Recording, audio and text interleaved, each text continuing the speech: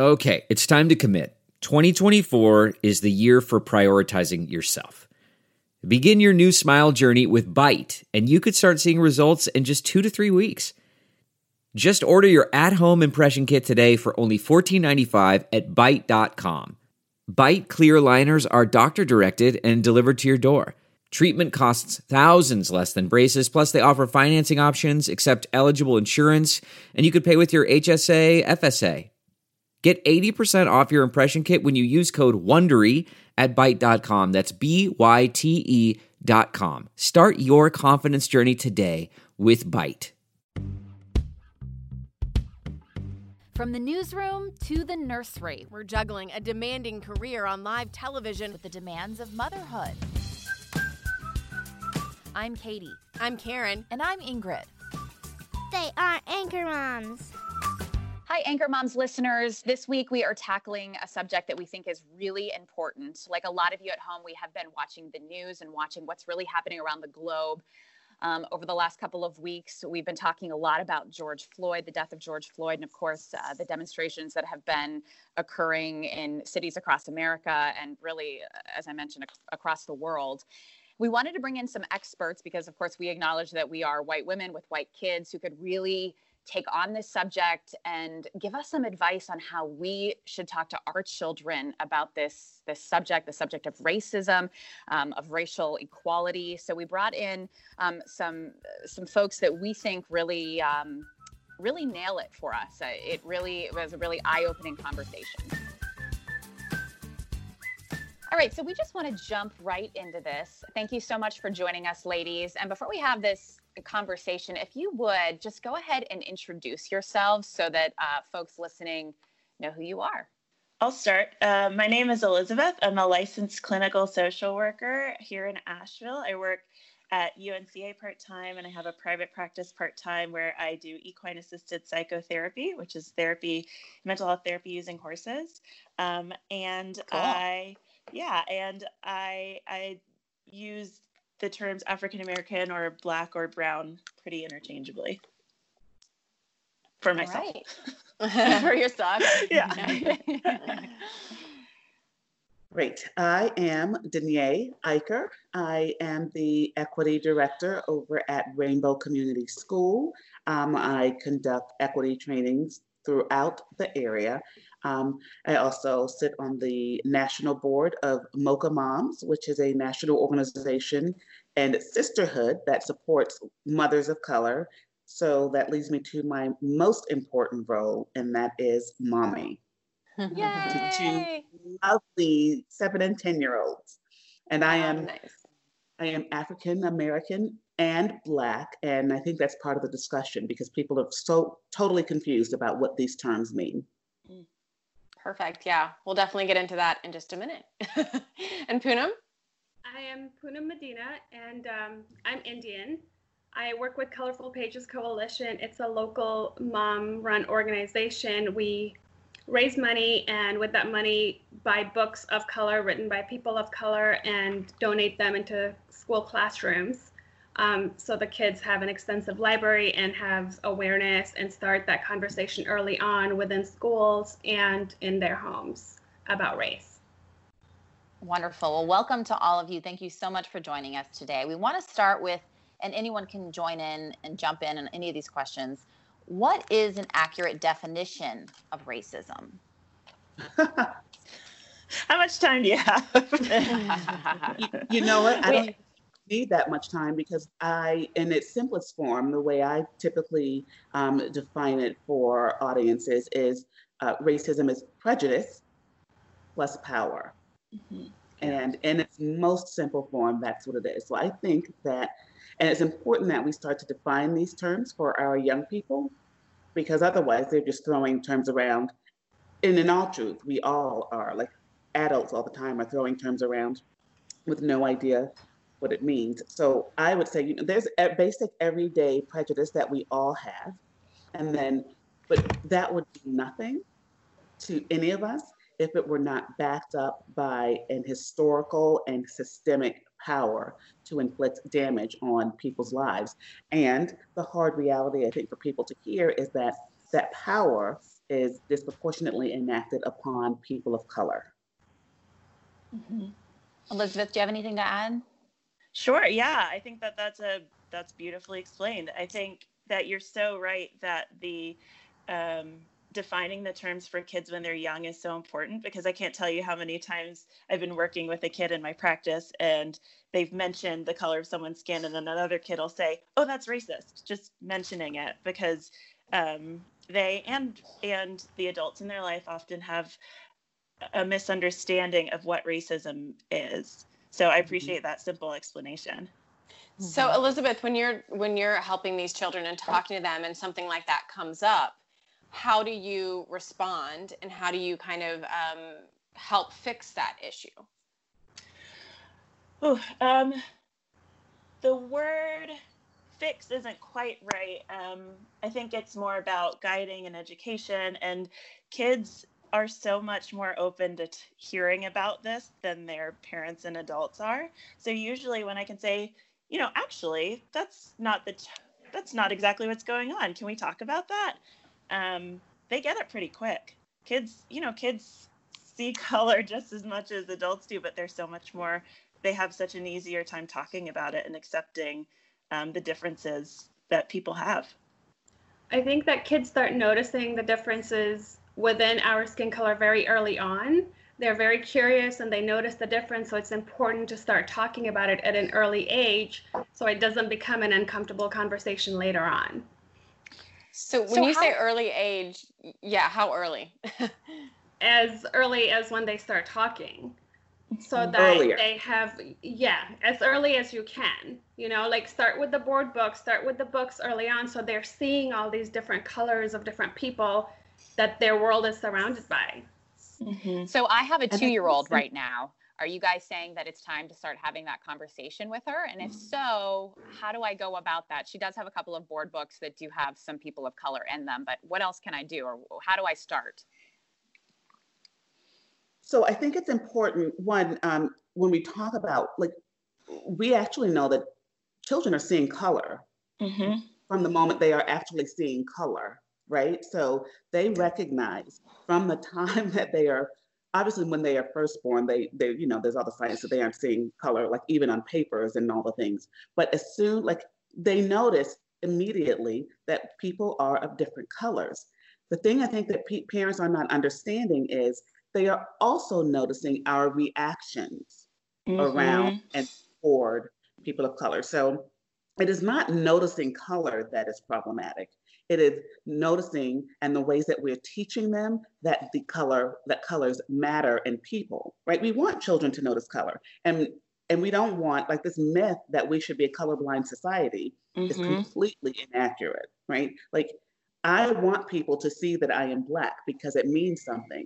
It just doesn't mean that I am undereducated, under-resourced, and all of the pathologies that we attach to it, right? So it's important that we allow children the freedom to express that they see color and just guide them through it. So when they say in the store something about that person with dark skin or that Black person, or why is that person's skin brown, what I often see are parents kind of reacting in shh, right? Which tells a child that not only does that person have pigment to their skin or is a Black person or a brown person, it also tells a child that that's a problem and that we aren't supposed to talk about it.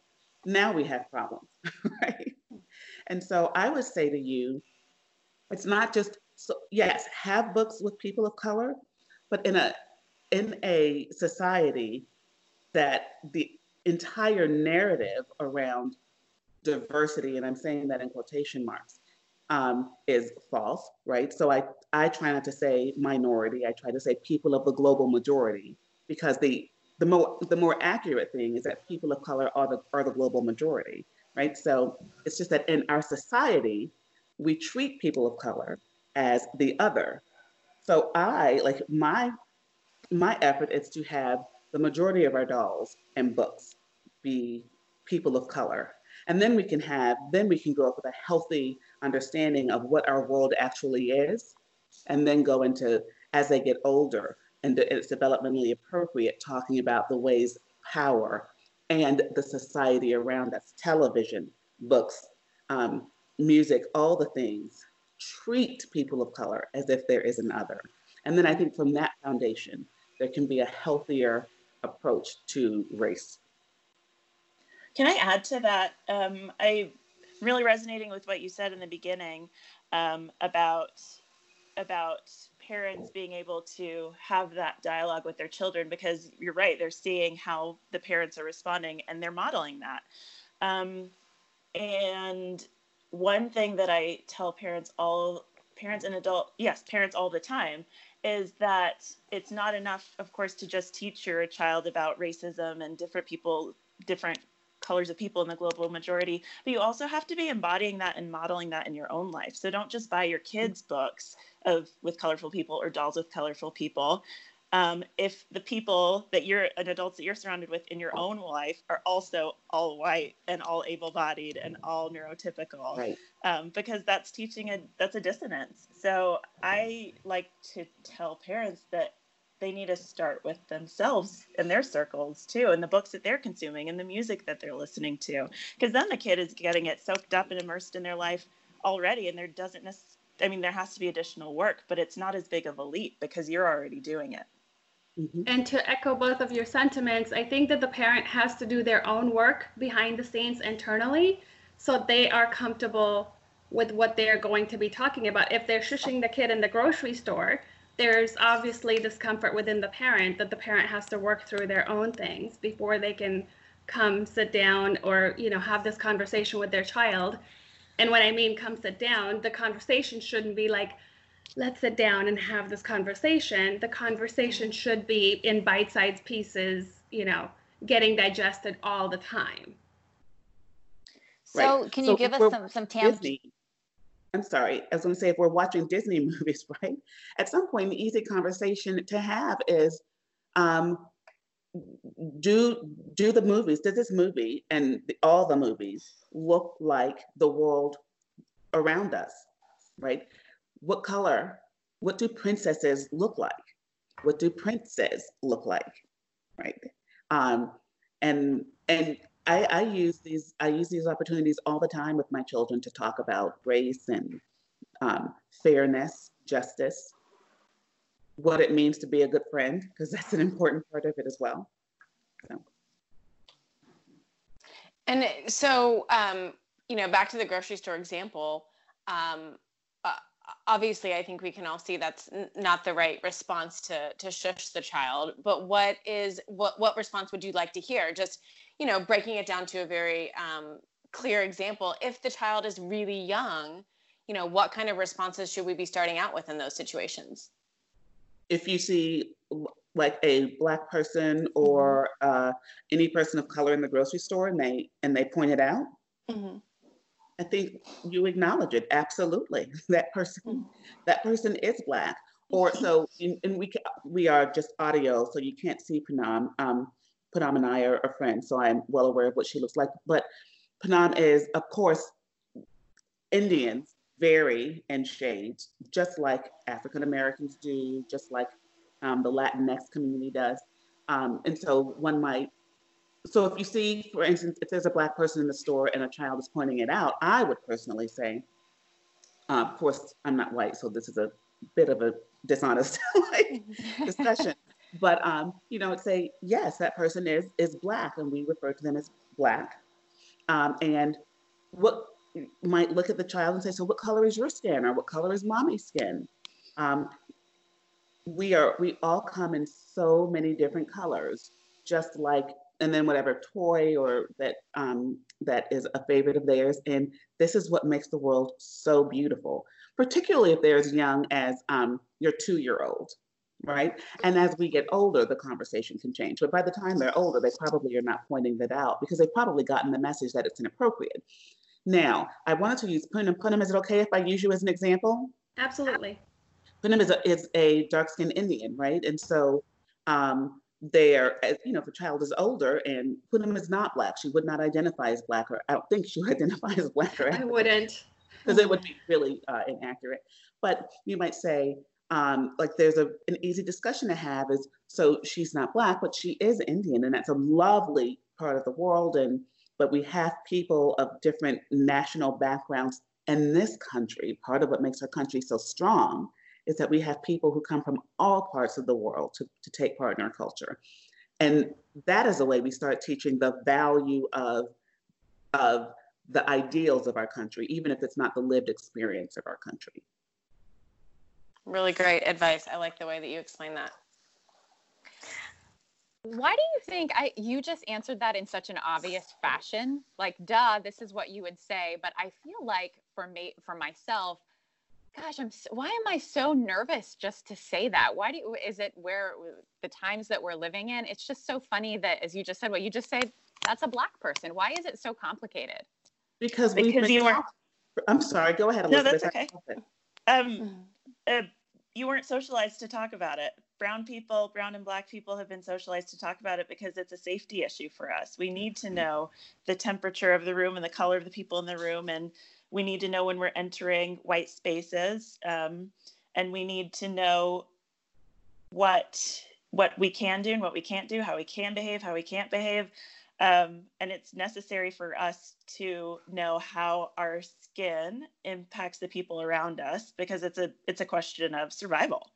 And people who have white skin or who are white passing don't have to think about that, and therefore don't have those discussions. And we're probably socialized, well, they're likely socialized and under the same circumstances that Danae was talking about, where they were shushed in the grocery store when they tried to say, like, oh, that person is a different color, rather than being validated. What were you going to say, Danae? I was going to say exactly that, right? I think that for the most part, white folks in this country have been raised, particularly those white folks who were raised in homes that said everyone's created equal, right? And it's all fair. But those are also the households where people say things like, when they're talking about people, then they whisper Black, right? When a Black person is around, and I'm like, I'm aware that I'm Black. I don't even know why we're whispering. Right? Like, the whisper thing is so uncomfortable. I can't tell you how many times people have come to meet me out somewhere, like sight unseen, or meeting them for a meeting or whatever, and they will say, oh, I think that's Elizabeth. She's tall. Or she's got big hair. And I'm like, I'm a Black woman. Just say I'm Black. Just say it. Right. And I think it's also important that we talk about it so that our children know that it's okay, because, I'll give you an example. Last year, my daughter was in preschool, and so nobody ever talked about her color and that she was different. So then at the end of the year, after having had some racial experiences, she told me that she wanted to be white and she thought her color was ugly. And so now when we are talking to other parents and, when we have equity training in our classrooms, we're asked as people of color, what do you want other white parents to know about your child? Or what do you want other parents to know so they can talk to their children? And I always say, please point out that she is different, that she is a person of color, that she's Indian. And my daughter's actually half Cuban and half Indian. And so please educate your children so they see who she is and where she comes from, and they don't make her feel like, oh, like you're just like us, because she has a different background, and she needs to value that, and she needs to have that validation from her friends. Celebrating that rather than trying to hide it or pretend like it doesn't exist. Right. Yeah. Right.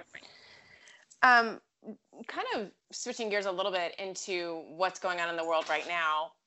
Can you guys talk a little bit about, I've been struggling with this personally. What age do we, my children are young. My oldest just turned 5.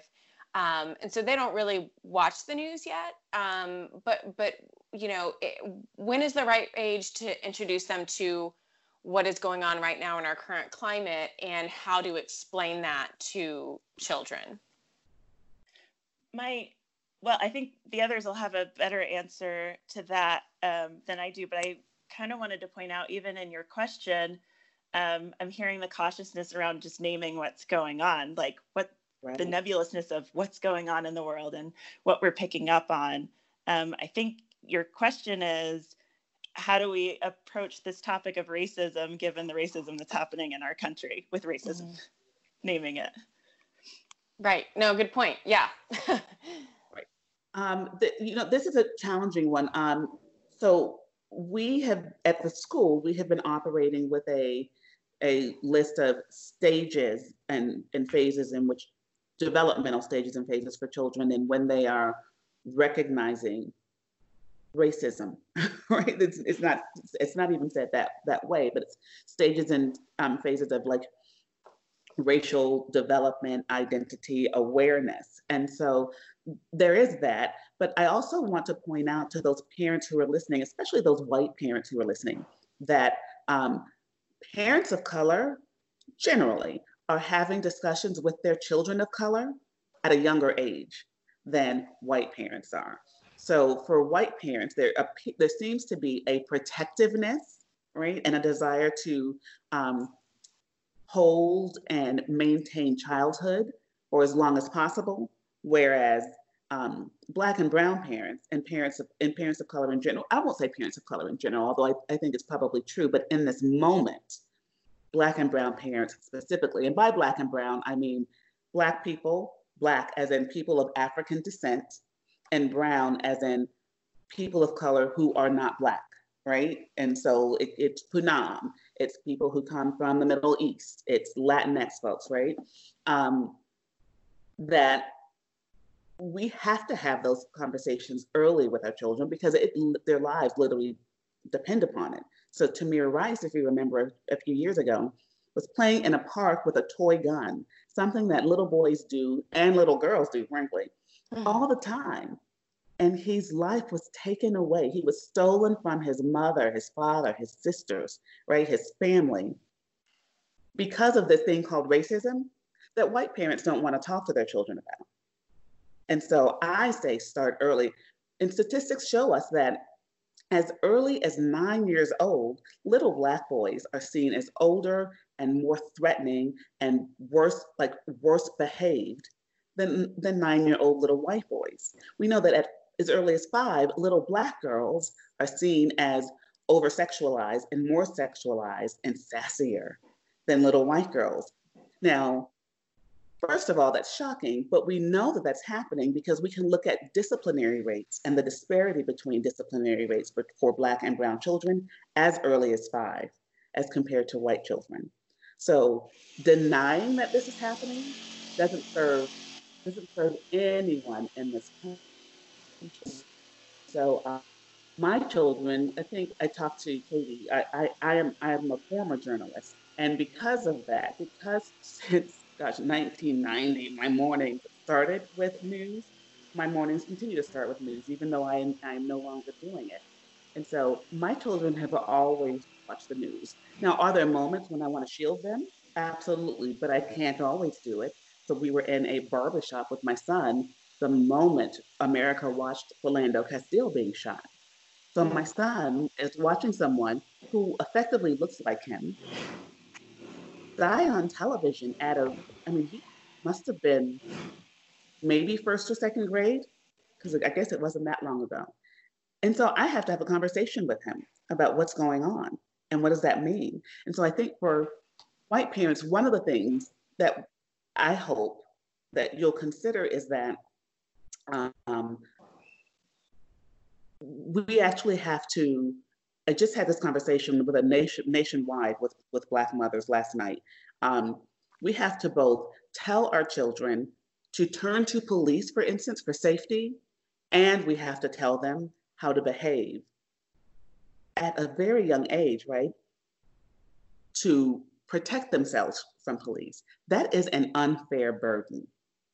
So we have to have the conversation. So it just starts very early in our household. You mentioned police, and I had this question too. My children are white, so maybe the conversation is different, maybe it's not. But how do we explain the role of police officers to our children? Are they our heroes? Are they people to fear? How do we go about that discussion? I think. Well, I mean, Go ahead, Elizabeth. Thank you. It's certainly not as binary as being heroes or people to fear, certainly because the way our society is structured, we have police in the role that they have to tend to such a diverse, you have to call them for so many different things that just as Danae was saying, we want our children to know that they have someone to call in the event that they need someone to protect them, because the mission, of course, is to serve and protect. But at the same time, we have to teach them some caution. So it's not as binary, I don't think, as being good or bad. I think we have to remember that as Black folk teaching Black and brown people, teaching Black and brown children, that here is the reality of what we're seeing, and also here is the intention of what we would hope that they would be able to do. So it's kind of hope for the best, prepare for the worst. And I think it's really important that, this moment has been, I think, for a lot of people, kind of boiled down to the police and the police, right? Which is a different conversation than policing, right? And so policing is an institution in and of itself that does not necessarily involve police, right? And so Ahmaud Arbery in Georgia was killed because of racialized violence in policing, but there were no police involved. Does that make sense?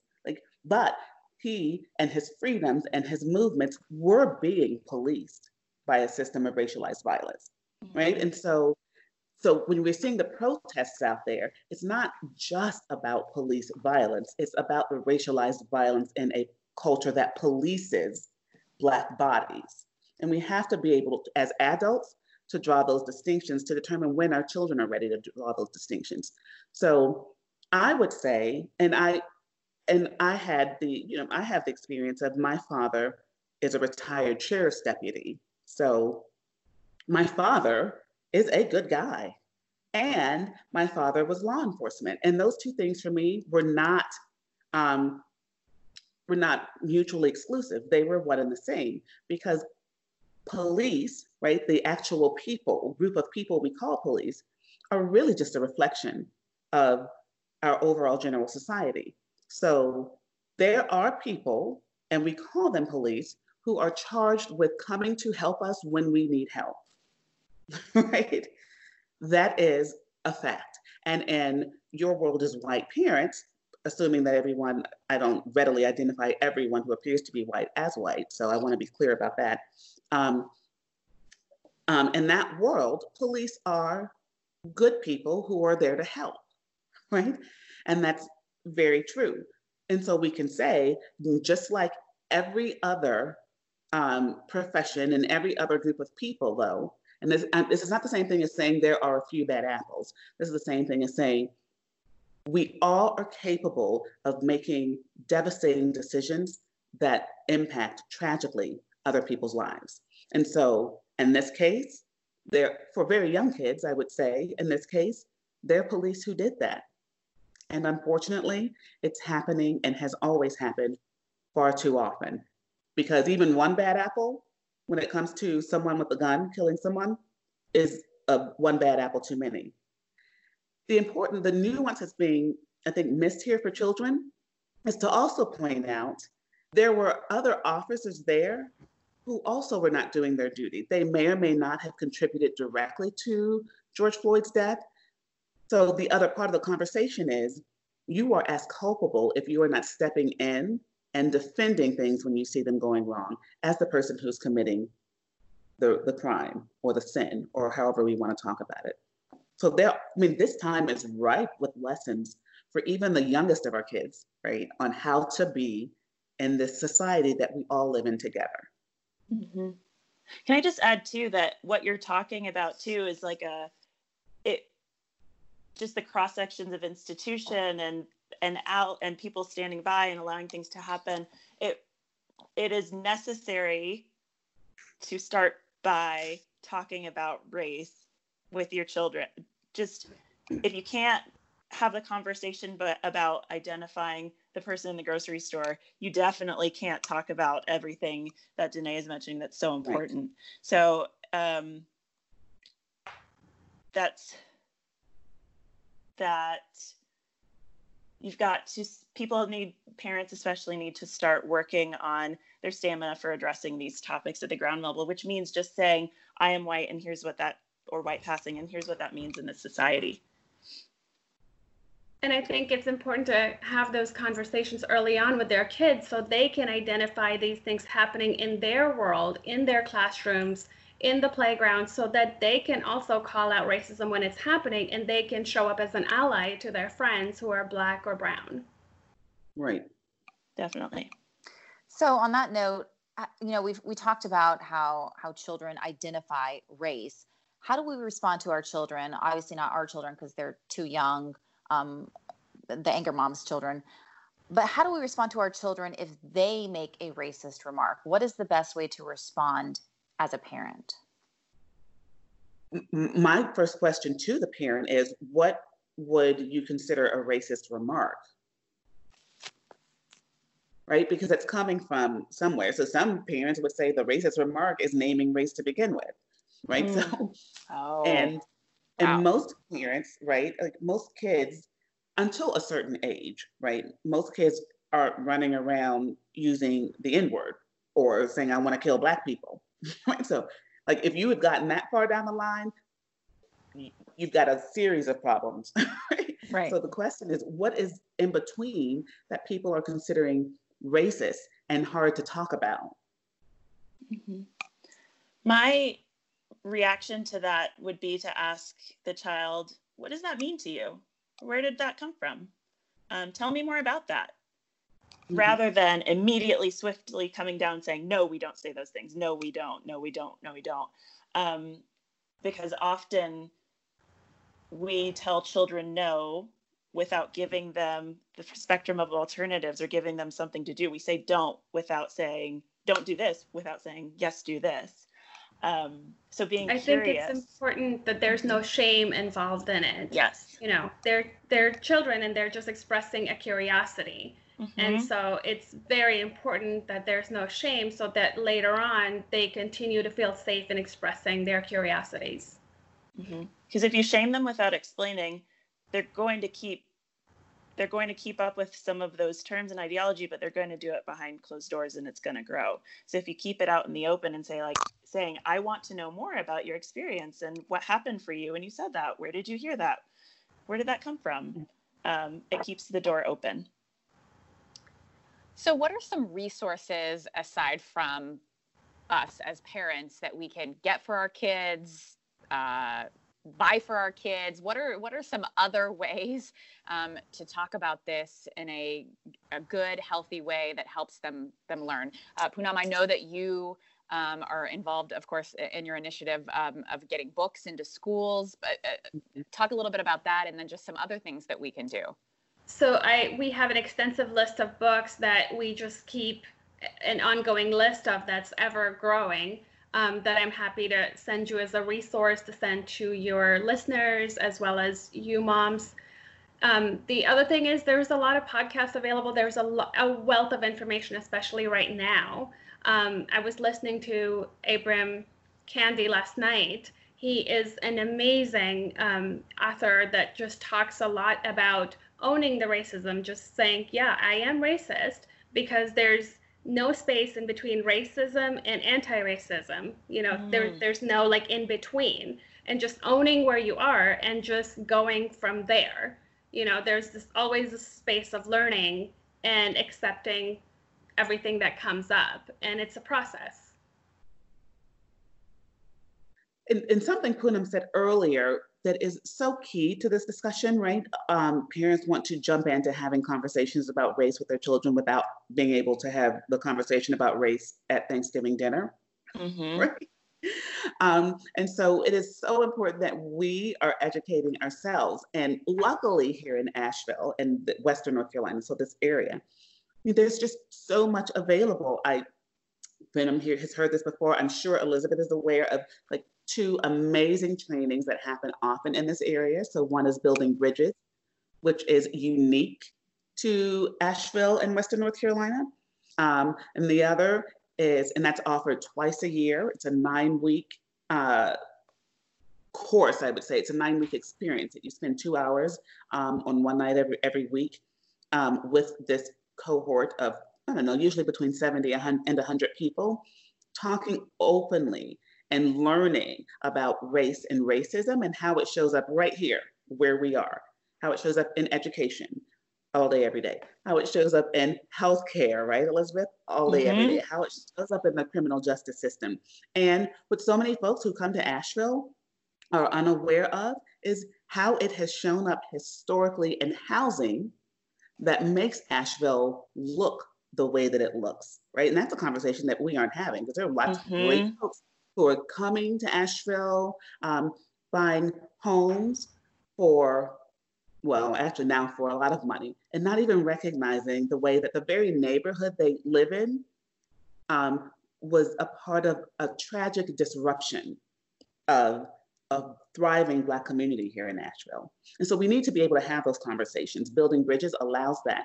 And we also bring in REI, which is the racial, not REI, the sports store, REI, Racial Equity Institute, which is a 2-day intensive that we bring in trainers for. And I say we, because I'm just a part of a local group of organizers who take part in organizing these trainings. And you can do that right here in Asheville several times a year. So it's all available. And if you aren't inclined to do that, there are lots of, this is for adults now, right? There's so many easy things to go to out there. Punim talked about Dr. Ibram Kendi. He wrote a book a few years ago called Stamped from the Beginning, which is very academic, but most recently he joined with Jason Reynolds, who is a young adult author, right? And to sort of revise that book for younger audiences, it's just called Stamped, and it's very accessible, an easy read, and it's great for adults as well. He's also recently written How to Be an Anti-Racist. I would pick that up. There's an amazing podcast that we talk about all the time called Scene on Radio, like Scene, SCENE. And the season that is, I think, important to this discussion is Seeing White, right? So it's a fabulous podcast. There's no way to even describe it on this podcast at the moment, but I would say go listen to it. And white folks, read Waking Up White by Debbie Irving, just to get an entry-level understanding of your earlier question, why is it so hard to say even Black, right? And White Fragility by Robin DiAngelo. I think that those are just some easy steps in for particularly white folks who are trying to have this discussion. Yeah. So what I hear you saying is that before we can talk to our kids, white moms, white parents really need to sort of look inside themselves and educate themselves first. I would say you can't wait. Just do both at the same time. Yes. Yeah. Both at the same time. Both at the same time. And it's okay to tell your kids that you're on a journey too. I really, really advocate for parents telling their kids, I don't know everything. I'm still learning. I might mess this up. I might make mistakes. We both might make mistakes, but I'm learning at the same time you are. And that's a journey that we're on together. And I think also humanizing the whole situation, helping the kids make the connection. So if you see a Black person in the grocery store, it's okay to stop and say hi. So your child feels like, oh, okay, we're talking to a Black person. It's just life as usual, part of my day. But, if their bubble doesn't include a Black person or person of color in their day-to-day life, the one time they have an experience, it's going to be uncomfortable. That makes me think, too, that why wait for your kid to bring it up? If you see people of color in your world, name it so that they can take the initiative and see, they're already seeing all these colors around them. But if you bring it up first, then they can feel empowered to start having these discussions, too, because it's there. And to boil it down, let's be clear about what we're seeing in this moment. George Floyd's death is the direct result of a narrative that we have in this country about who Black people are specifically, right? And so someone who was accused, right, of like a crime that had to do with $20, right? So first it's just an accusation, a suggestion, and then even if he were guilty, it is $20, right? And so what about that and what about him was so threatening and so invaluable that it cost him his life? And so the narrative that we have about who Black and Brown people are in this country is what is at the root of this problem. Well, part of what's at the root of this problem. And so, and that narrative comes from, and I'm going to say specifically, white folks, but and sometimes other folks of color as well, not being open up enough about, or not even being able to see the value and the beauty and the humanity in George Floyd. So what would happen if you all as white moms were to see the Black woman in the grocery store, whether or not your child pointed out, you made it a point to find something positive about that person, whether or not you know her, right? And I don't want it to always boil it down to physical beauty, but some way of humanizing Black people and Brown people when we see them, when you see them openly in front of your children, so that our children develop a language and an appreciation for the humanity in that person, because they already have an appreciation and humanity about whiteness. Like that is given everywhere we are. You don't have to do any work to find value in whiteness, but we do have to go take the extra step to constantly make sure that our children and that we ourselves are finding value in people of color. Well said. To add that as a person of color, having a half Indian child, I still point out Black people and people of color to my daughter so that she sees that positive in her world, in her own world, and living in a mostly white town.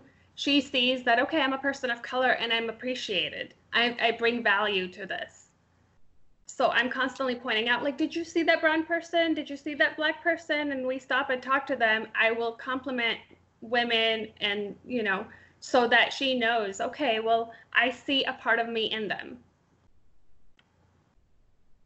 And I talk, in our household, it's important at various points to talk about the variation and shades of Blackness, because I don't identify my children as mixed race. I identify them explicitly and intentionally as African American, and my husband is white, right? And so, and I point that out to them, that because there is this thing about proximity to whiteness and the value of that, right? So, because I actually want to fight back against this idea that there's somehow more value in them because they have, they are lighter, right? I insist that they identify as African American. When they're older, they can make their own choices. But my job as a parent is to give them a foundation, right? And people push back on that a lot for me. And I say, when we're Christian, there's no pushback against giving our children a Christian foundation. So why is there pushback? Like, what are we saying when there's pushback about my giving intentionally my children a firm African American foundation, right? Because their father is valued. They are clear, even if they can't articulate it, the ways in which he walks through the world with value, right? What they need to understand is, while they may have lighter skin, and one has skin that's markedly lighter than the other, that Black people in this country, that they are not different from Black people in this country. That to be African American is to be mixed race. There's a minimal number of us that are not somewhere mixed race. And I don't mean massa in the slave cabin, right? I think that we tell ourselves these stories, right? We don't understand that even in the 60s and 70s, when many Black women were working as domestics, men in those households were continuing to commit sexual abuse on those women, right? And so many lynchings, right, of Black men were happening to get them out of the way. So that's not a conversation you want to have with a 2-year-old. But as adults, we need to understand that. And my children need to understand that they are not a different kind of Black people. They are just Black people. They are regular, everyday African Americans that have existed in this country from the moment Africans were brought here to be enslaved. So, like, we all have to have these conversations with our children. I was going to ask, I can't tell you what a wealth of knowledge and information you guys are.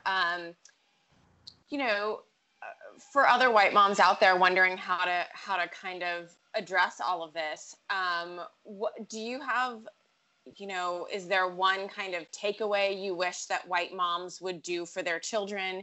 Is there one big mistake that you think a lot of white moms make? Is there any advice that, you know, what would be kind of the one thing you want to make sure that white moms hear in all this? I would say to talk to your children. Acknowledge now that there is a problem because we haven't been talking about this.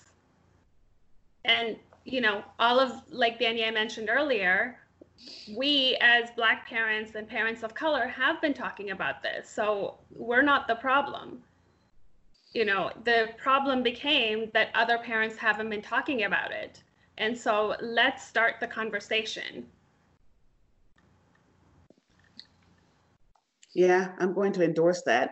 One thing that when I think about Panam and Colorful Pages, that's also important is every book about that includes Black and Brown children, for instance, or Black and Brown people, does not have to be about the struggle. We should teach the struggle. That's very important, right? But we should also have books that have Jamal and Kiana, and the names could be Becky and Brent if they are Black, because that happens too, right? But where the Black character is just living his or her or their lives and happen to be people of color. Like that's also important. And also exposing them to all the positive things that Black and Brown people have done in history and, you know, just around us in our everyday life. And like Danielle said, introducing books that are fiction and nonfiction so that it's just weaved into your everyday life. Yeah, I resonate with what both of you said. Don't teach Columbus anymore. Yeah, no more of that. Yeah. Elizabeth?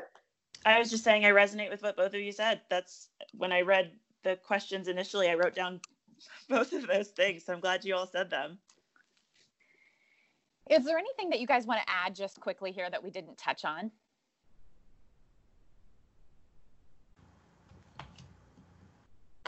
Is there anything we're missing?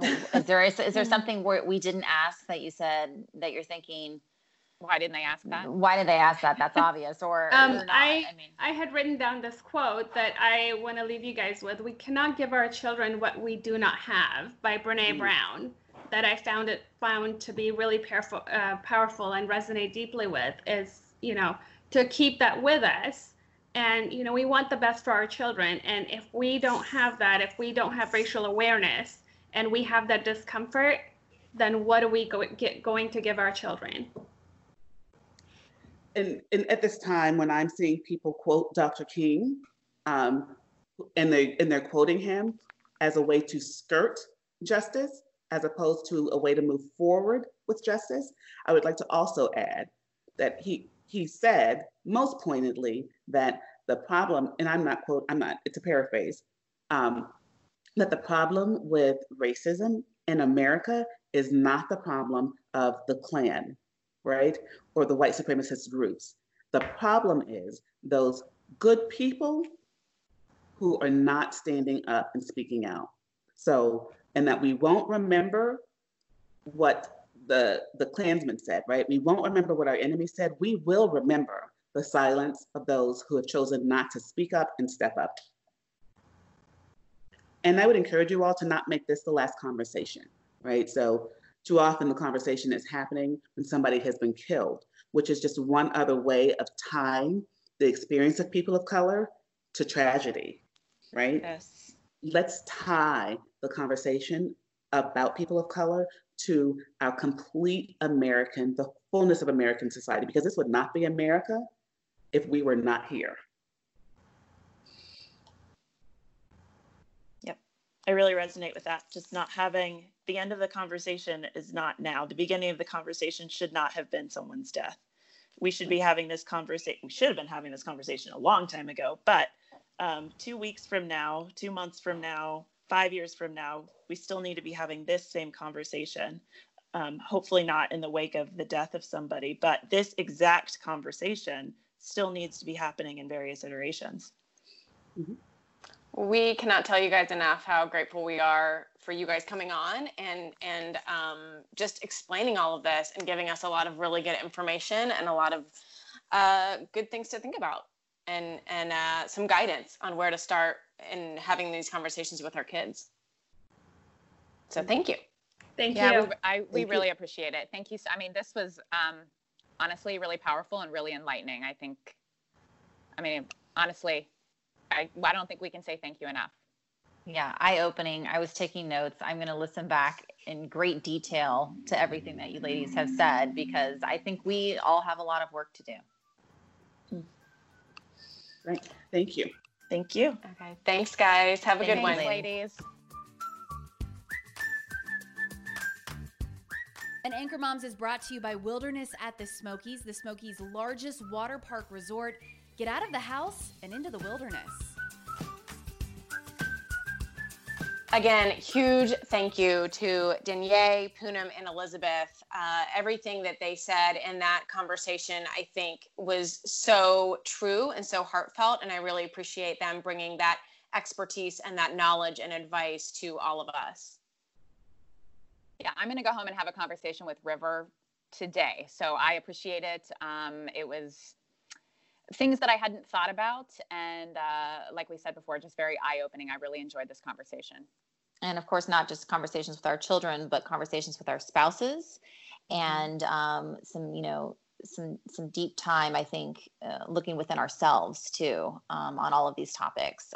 It was heavy, but I think we learned a lot from these wonderful women who not only helped us today, but really help our community as well. So a big shout out to them. And we do want to let you guys know too, we have they are sending us a lot of resources, information, places where you can go to learn more. So we have a lot of information in our show notes this week as well. So be sure to check those out too. Thanks for listening, guys. Thanks, Have guys. a great week.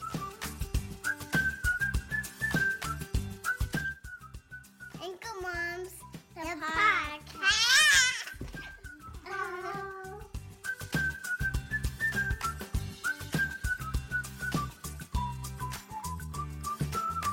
Thanks for listening.